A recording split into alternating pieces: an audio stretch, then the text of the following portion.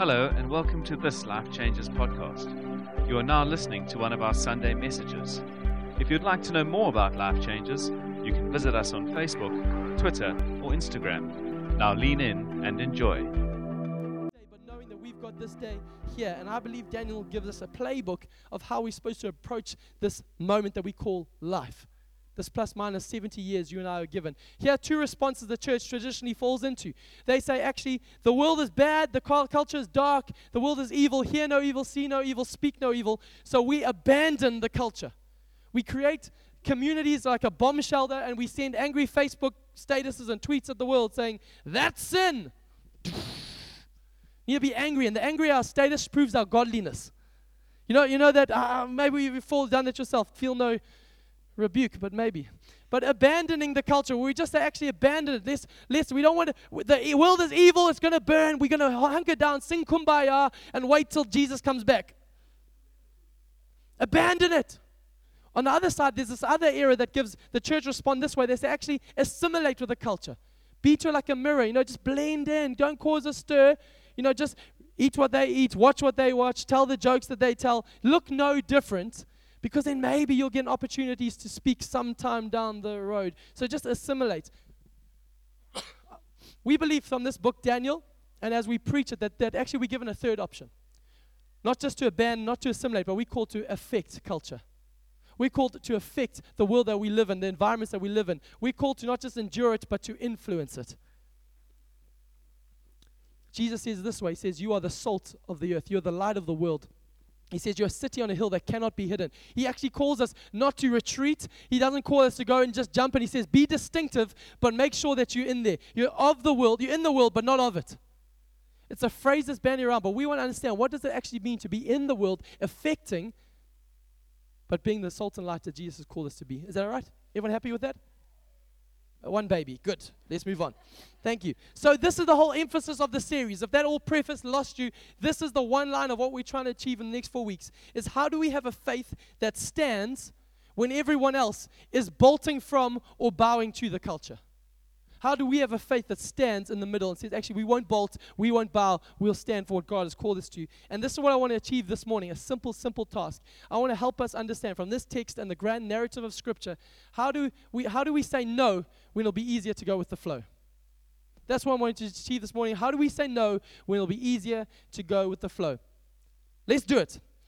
This morning, 2 points from this text. I want to put it in our diet to help us understand this, and hopefully this language will cultivate a better response for us in moments of trial and chaos. From this understanding, we need to know two things. Number one, from this Scripture and the narrative of Scripture, is that you are called. For us to be able to say no when it'll be easier to go with the flow, we have to know that you are called. I hope you notice that the first thing the enemy does in Babylon,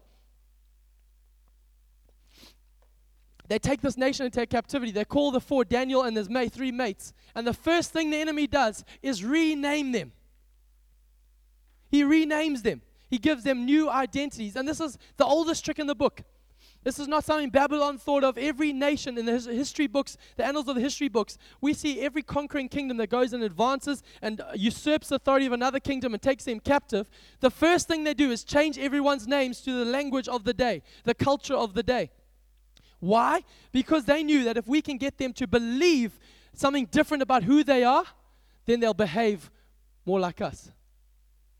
They didn't come and say, you must do this. They come and say, actually, this is who you are. The enemy goes after identity. Because then it'll distort behavior. Let me help us understand this. The four names, I just find this is fascinating. Are you ready for this? This is good. Daniel, his name in the Hebrew names means God is my judge. So he was named by God, named by his forefathers to be a man of integrity, of stature. God is my judge who knew right and wrong and was going to stand and be a plumb line in the community. He gets to Babylon. They say, you're no longer Daniel, my buddy. You're going to be called, he has a new ID book, Belteshazzar, which not a great popular name. I'll tell you why. Because that name actually means lady protector of the king. And we chuckle awkwardly. But that is exactly what the enemy does. The enemy goes after his sexuality, his identity, and says, you think you're going to be a pillar? Well, actually, you're just a lady protector of the king. Has the culture changed? still going after our sexuality and calling it into question and calling and putting chaos in these stories. Secondly, Hananiah, his name means awed by the goodness of God. Hananiah, I can imagine in Israel, this man, this guy, he probably all day was singing, "You are good, good always." They're like, do you know another song? It says, no, you don't get it. He is good, good always, because that's his name. God is good. I'm awed by the goodness of God. He gets to Babylon. His name is changed to fearful of God. Not fearing God, but fearful of God. The enemy gets in there and distorts his view of God. You think he's good? Well, actually, he's not as good as you think. You're going to be named fearful of God. Mishael, his name means confident in God. Confident in God. He probably walks around saying, "I've seen you move. You've moved the mountains, and I believe you're going to do it again." Confident in his God. He gets to Babylon. They say, "Nice try, buddy. Your name is going to be ashamed and defeated." Meshach means ashamed and defeated. A man of confidence to shame. Finally, the man Azariah, whose name is God is my helper, and I'm done singing, so don't worry. Azariah, God is my helper. Yahweh is my helper. His name gets changed. Abednego just means slave of Nego, the foreign god. Slave of Nego. A man who ran to this source. He said, "No, actually, you're going to be a slave to this mute, deaf God." As I said, this is interesting for you and I. Not because it happened, but because it happens. Because I want to tell you this at the get-go. The enemy's strategy is to rename you. The enemy will always try to rename you. Let me explain it in a story form.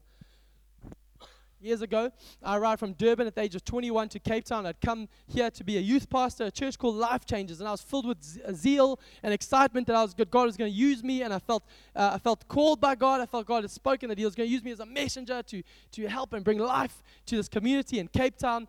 And after a year of doing this and falling in love with the church and just being faithful and learning with insecurities at play, but just trying to learn who God had called me to be, a moment came where Wally, the guy who planted the church, called me into a meeting with a whole bunch of the other elders.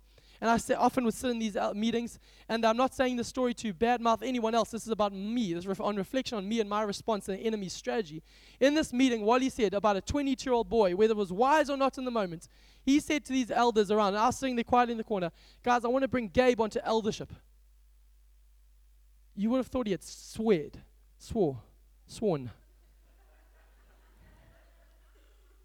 To swear, he swears, she swears. Sorry, I'm just going to do my English grammar quickly. It was like a bomb had gone off. The first response, and now this is not an indicator on them, the moment there was other factors at play, but the first response that came out was one guy said, "He's not qualified." And I thought, maybe I should step out of the room at this time. Maybe we should have this. And this discussion went around. My character was spoken of in this light. And just, there was other things at play, and I just sat there just hearing these words, going past my ear, and actually not just being heard here, was going deep in my soul. And I walked out, I'll be honest, very angry, very frustrated, saying, the first reaction, your gut reaction, how dare they? Who do they think they are? You moan. But for the next couple of weeks, as this word unqualified sat on me, the enemy got in and started to go, actually, maybe they're right. You're 22. What life experience do you have? Nothing. You've never been to Bible college. What are you going to tell these people? What have you got to say? You're not married. You've got no kids. You're just a snot-nosed 22-year-old. What are you going to do? You're unqualified. And the enemy starts bringing up, actually, you've just only a few years back, you overcame an addiction of pornography. How do you think you're going to be able to minister that from this space? You've got weaknesses, Brew. The enemy says Brew, just to let you know. And the enemy just spoke and spoke and spoke. And this word unqualified started to settle deeper in and deeper in. So much to the sense that after 2 or 3 weeks of this thing, I had said nothing. I'd be fuming, and from being angry to being self-loathing, just these two responses. I phoned my dad in Durban and said, "Dad, I'm done. I'm coming home. I can't do this. You know what? I don't think, if they don't want me I don't need to be here. I don't need them anyway. I came to serve, and now they're making a big deal of it. I want to come home." I'm so grateful that God has put me in a community of faith, which includes my dad and other people in this community who speak at different moments. The word of God. That's why it's good not to do life alone. But I phoned my dad. This is what happened, Dad. And my dad, who was quiet in that moment, just said one phrase. He said, "Gab, who called you to Cape Town?" And I knew the answer to it, and I didn't want to say it. I after a little bit, took a breath and said, "God called me, Dad." Because I knew where he was going with this line of questioning. He said, "Well, if God's called you, then who are you to walk away from where He's called you to be, despite what's happening around you? And I remember it was hard. Everything inside of me wanted to abandon this moment. I'm done. And also the enemy also saying, if he can't abandon, let him just assimilate. Let me just sit under this unqualified and mope around for ages. But actually something God's spoken to him and said, actually there's a different response. Because you have been called something else. As I prepped and I reminded myself of that story, I believe this morning that there are going to be people here in this room that actually the enemy has been whispering unqualified in your ear for a long time. In your marriage.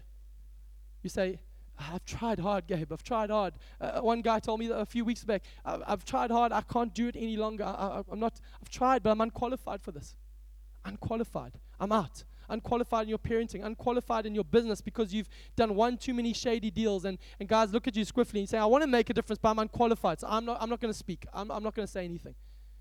Unqualified in your following of Christ because you said, I've fallen one too many times, made too many promises, I'm unqualified. The enemy's got in and said, unqualified. I believe the word of God is coming this morning to set you free. Because the enemy will name you by your past. The enemy will name you by what you've done and what you haven't done. He'll bring it up again and again and say, this is who you are. When Jesus, on the other hand, He names us by our future and what He has done. The enemy names us from where we've been. Jesus names us by where we're going. You seem like you don't believe me. All right, we're going to have to prove it. The Bible is littered with this example. There's a man named Abram in the Bible. He's 75 years old. He's married to a lady, Sarai. It's found in the book of Genesis. They're 75 with no kids. An angel of the Lord appears to him and says, Abram, from today, I'm changing your name. You're going to become Abraham, which means father of many nations.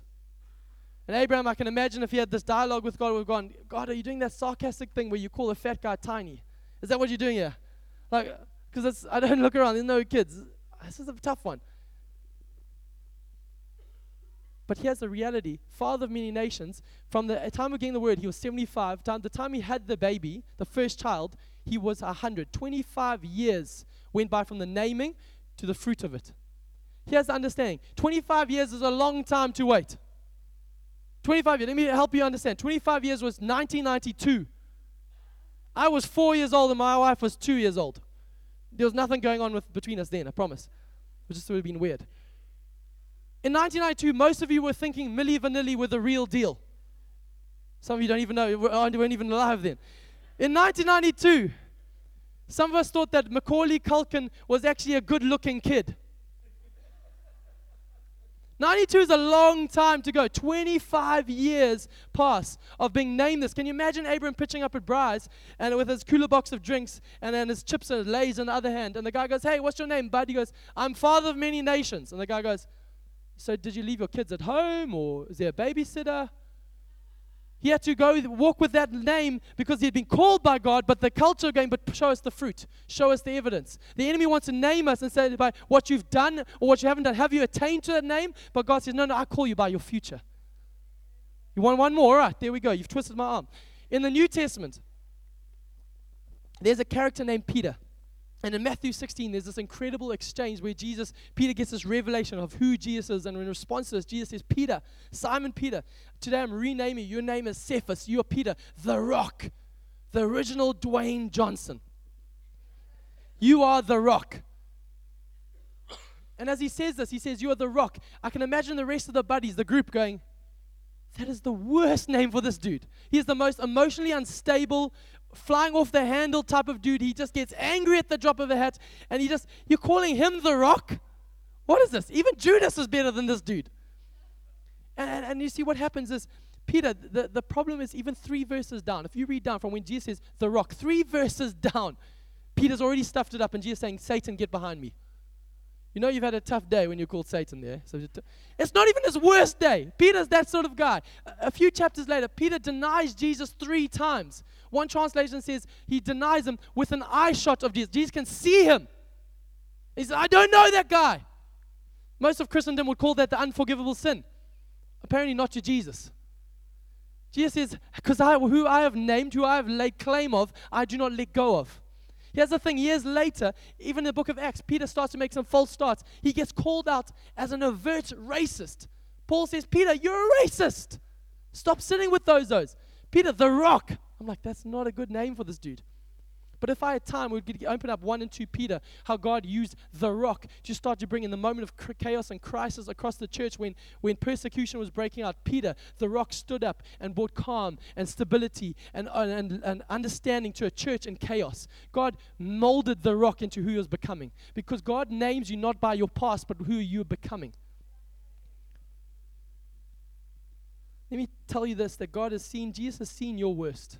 Do you know how refreshing it is for me to tell you that and to tell my own soul this? Jesus knows you at your worst. He knows the most vile thoughts that have gone through your mind. He knows the most wicked things you've said in secret and dark you thought no one saw. He knows it already. And he still calls you son, daughter, the righteousness of God. He still calls you beloved. He still calls you more than conqueror. You are called. But here's the understanding. It's not because you are awesome, or because you've got a great track record, or you've made some really good promises. No. He calls you because he knows his son has died for you, and the son has given something we call imputed righteousness. Jesus has given you, on the cross he died, he took your old name, your old nature, and he says, I'm giving you a new name, new nature. It's my righteousness. The imputed righteousness of Jesus. There's no other way that you and I can have ability to relate to God, but the gift that is not earned, freely given by Jesus towards us. And it's this understanding that I want to tell you this morning and tell my own wicked soul, is that I need to become more consumed with my calling and who Jesus has called me to be than my sin. You need to become more consumed with your calling than your sin. Why? Because Jesus is more consumed with your calling than your sin. He's died for your sin. He's paid for it. And he's now calling you to a new name. Son, daughter, not unqualified. Righteousness of God. So number one, if we want to say no instead of going with the flow, we have to know that we are called, because the enemy will try to rename us, but we have to understand, work from a different identity. Secondly, this morning from this text is not only we have to know that we are called, but we are empowered. Here's the understanding in this moment, is that this is not some light, fluffy, hyped you up preaching to say that, hey, but just believe it and it'll become like The Secret, some version of The Secret. Send out positive thoughts and they'll come back to you. No, I'm not saying that. Where there's no substance. I want to tell you this understanding, is that we haven't been sent out like, you've got a new name, you're my son. Cheers, I'll see you at the end of your life. Good luck. No, that's not how Jesus operates. We're not sent out to the wolves to die there or in chaos. We're not powerless to temptation. We're not like, yes, I'm a son, but I'm powerless to temptation like many of us live. I want to tell you, there's a story. Years ago, I played cricket with my brothers in the back garden of our house, and I was the youngest of 3. So whenever one brother would bowl a bouncer in anger and it would go over the fence, the wooden rickety fence, into the neighbor's yard, it was my job to go fetch it. Just, it was part of the contract. I don't know. Youngest brother goes. And what he'll do, I'll climb over and we'll see the ball lying, just glimmering on the grass next to the pool of the neighbors. Now, this seems like an easy thing to do, but I knew I was being sent to the wolves to die, literally to the wolves almost, because they had 2 Rottweilers. One named Sheba. I still wake up screaming sometimes. And it all seemed calm and quiet. So my brothers are egging me, go get it. They're pushing me over. I'm like, wait, shh, quiet. And I'll climb over and I'll tiptoe across the lawn, pick up the tennis ball, and my brothers, as the most kind, affirming, sadistic brothers they are, as soon as I picked up the ball, they started whacking the fence and going, Sheba, seek him, Sheba. And it was like whispering death. You could hear, woof, around the thing. And if you didn't know that white men can jump, I can tell you, I scaled that fence with incredible accuracy. I want to tell you, Jesus has not sent us out like that. Go and good luck. And then the temptation, he knows the temptation is going to come and take us down again and again. And we'll get there beaten and bruised and limping. No. He's empowered us with his Holy Spirit. He's given us his righteousness. We have to understand he's imputed his nature towards us, but then given us his Holy Spirit inside of us that allows us to walk out this new name. You've been called a new name, son, and he's given you a spirit of God, his spirit, that allows us to walk like a son. One preacher said it this way. Well, before I get there, let me tell you that understanding this. In this culture, Daniel, in this story here, the food was coming and it was being sacrificed to idols. Daniel can imagine the stress coming, guys. Oh, meals time's coming. What are we going to do? We can either abandon it. I can write a really strongly worded Facebook status to tell the king that I am an Israelite and I do not do this. # cannot do this anymore. And then just put up some angry meme faces. and just like, I need to make a stand and abandon all the evil of this nation. Or he could have assimilated and said, boys, you know what? What's just a meal? Let's just chow the meal. And if we just, after a while, we'll eat it, just food. I know it's been sacrificed to idols, but, just food. And then maybe one day we'll get to say grace at a meal, and we can drop the name of Jesus in there. God bless. Amen. I preached the gospel. They had these two options, but Daniel responded with a different option, with confidence, knowing he'd been called, knowing who he was. Daniel, he'd been called, but he also empowered, not just to a name, but to walk in that name. He said, he actually approached the guy there and said, listen, I've got a different thing. Would you mind? He asked with humility, but with authority in this moment, knowing he'd been empowered, been given favor with this guy, the chief of staff, and said, let's eat this, a different diet, and watch what God will do. When we start to operate in our name and being empowered by the Spirit, God starts to open doors that no man can open. One preacher, as I said it this way. He said, the phone is ringing, but we don't have to answer it. What do I mean by that? The phone is ringing, but you don't have to answer it. Can I tell you, the phone, because we're here in exile, the phone is ringing. The phone of lust is ringing. The phone of lust is ringing, but you're not empowered by the Spirit of God. You don't have to answer it. You don't have to, because you've been empowered. The phone of anger is ringing, but you don't have to answer it. The phone of greed is ringing. You don't have to answer it. The phone of depression is ringing, saying, respond to the situation. You don't have to answer it, because you've been empowered to walk in your new name. This is understanding the imputed righteousness and the empowering of the Holy Spirit in our story. The scripture says this way in Romans, you're no longer a slave to sin. We say again, you are no longer a slave to sin. You've been given the empowering of the Holy Spirit to walk in your new name. Jesus will not ask you to do what he has not empowered you to do. You are not powerless. You're not a rag doll in the mouth of the enemy. You've been called a name, and Jesus has empowered you. And he says, I've called you the righteousness of God. And I know there's a journey and there's a community aspect of gathering and becoming more and more like him. But actually, he's empowered us to walk in that nature of being the righteousness of God. The phone is ringing. I don't have to answer.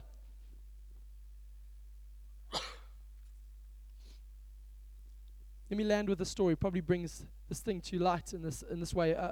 He hasn't paid me to say this. My good friend Mark van Pletsen. Promise you. It's a good story about him. I don't tell many, but let me tell one. Mark van Pletsen, who's the pastor there at Tableview, years ago, before he was in full-time ministry, he worked for a company called Unilever. He was a junior employee, but he had got amazing favor in the company, and a massive national account landed on his desk for an Ola campaign across the nation. And Mark was, at the same time, was a man who was discovering that he was called of God. He was called by God, and God called him son, righteousness of God. But also God had empowered him to walk and live in this realm. God didn't come to call him and say, you must abandon, leave this thing. He called him to have influence in this job that he'd been put in. But the problem with this favor that had come, the national campaign for the advertising marketing campaign for this Ola campaign was highly sexualized. Highly sexualized. So Mark's job was going to be go around the country, going to lingerie shoots and all these different things and moments, and then actually giving his thumbs up to this highly sexualized product. And something inside him just said, I can't do this. But he had two responses. I can abandon it, tell him, actually, no thank you, I'm out, because the word of God says. And the boss would have just said, okay, cool, thanks buddy, back to your desk, I need somebody else. He could have assimilated and said, just gone with it. You know what? I'm just going to go to these things, but keep my eyes down. No, I'll put my name really small at the bottom so no one knows I'm with it. And, just keep close. Just going to, or he could say, actually, I'm going to trust God that God's placed me here, not just to survive, but to thrive and have an influence, and not just to endure, but affect the culture. So he says, God, I need your empowering in this moment. You've called me to stand here. I need your empowering. And God came through for him in a simple way. And Mark went up with it, actually met with the boss, said, actually, I've got an idea. A different campaign. It's going to cost us some money because you changed the briefing. But I've got a campaign that I really believe will make us double the profits that we're going to get now. And he got favor, just like Daniel got favor with the chief of staff in a foreign land, in a place that's not his natural environment to thrive in. The lady said, okay, we're going to give it a go. They gave it a go. They outrolled this campaign. That product broke even for the first time in its history that year. The next year it made its profit for the first time. I'm not telling that story to boast about a man who was clever enough, but I want to tell you that this is not something that happened, but it's something that happens. that God has put us in unique situations. God has put us in marriages and families and jobs and environments to not just endure, but to influence. And the way we're going to do that is not by with clever strategies or being really, really unique or spiritual. It's actually to understand that we've been called and that we've been empowered. When we understand that, it's going to become easier to say no when it'll be easier to go with the flow. Can I call Lee or someone else? Oni, why don't you jump on the keys very quickly? This morning, I want to pray for people as we land. Just before we go have coffee together.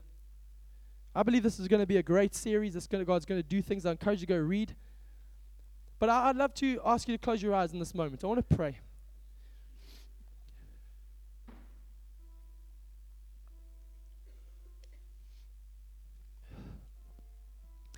As I was preparing, I really felt strongly that maybe you're here today and your marriage has gotten so tough and you just want to bolt. You're sitting here today and saying, this is tough, or my kids are so tough, I just want to kick out, whether it's physically or just emotionally, I want to just kick out. You're saying, I can't do it anymore. I want to speak truth into your heart saying, yes, you can. You've been called and you're empowered in that space. Not because you're awesome or because you've got a great track record. I don't even know what you've done before, but I want to tell you that God says, let me tell you where you're going. And He speaks truth into the moment. Maybe you're here and that you're saying, Gabe, that temptation has been beating me up. And you're saying, I can't beat this thing. I've tried, but I can't beat this addiction. I want to tell you that was my story. For years in my teenage years, again and again, I believed the lie that I was just one of the statistics that was addicted to internet pornography. And I tried and I could not get out of that cycle because I believed that's who I was. I want to tell you today, sir, ma'am, you are not an addict. You're not a victim to your circumstances. You're not a reject. You're not somebody who's been thrown on the trash heap. You're not somebody who just goes to and fro because your desires are too strong. No, you're a son and a daughter of God. So much so, you're the righteousness of God. Yes, you can. You've been called and you're empowered. Maybe you're sitting here today and you say, Gabe, I hate my work environment. I hate it. I want to get out.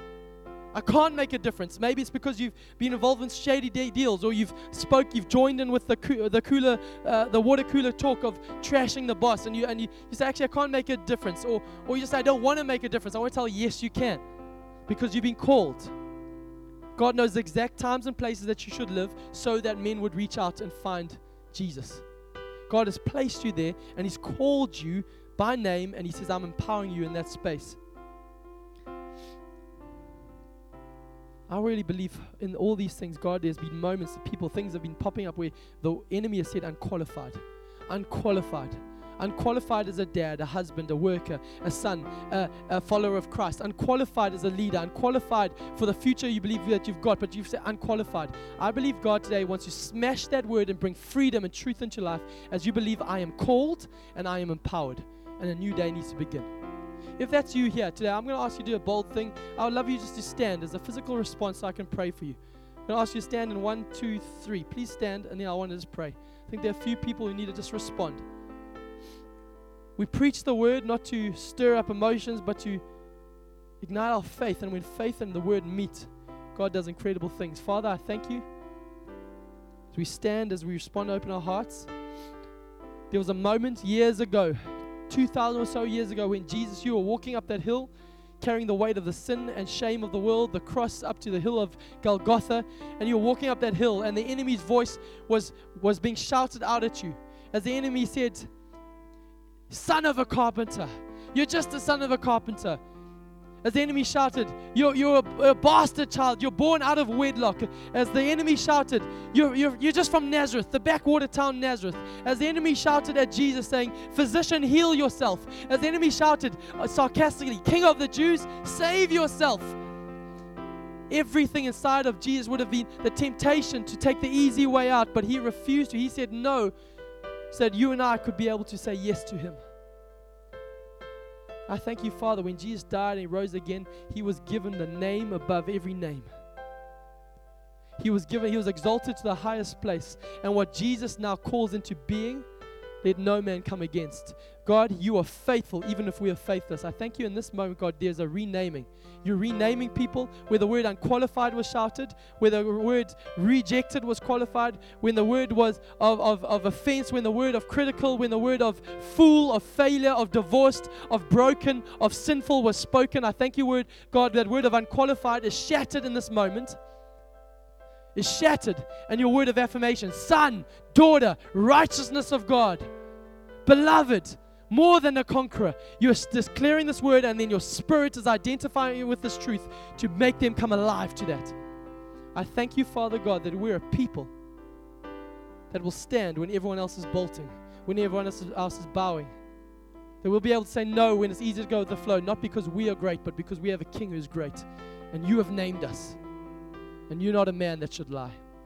So, Father, I pray this over us as a people, that you're going to do a deep work in us today and as we go forward for the next 4 weeks in this series. In Jesus' name I pray. Amen. Amen.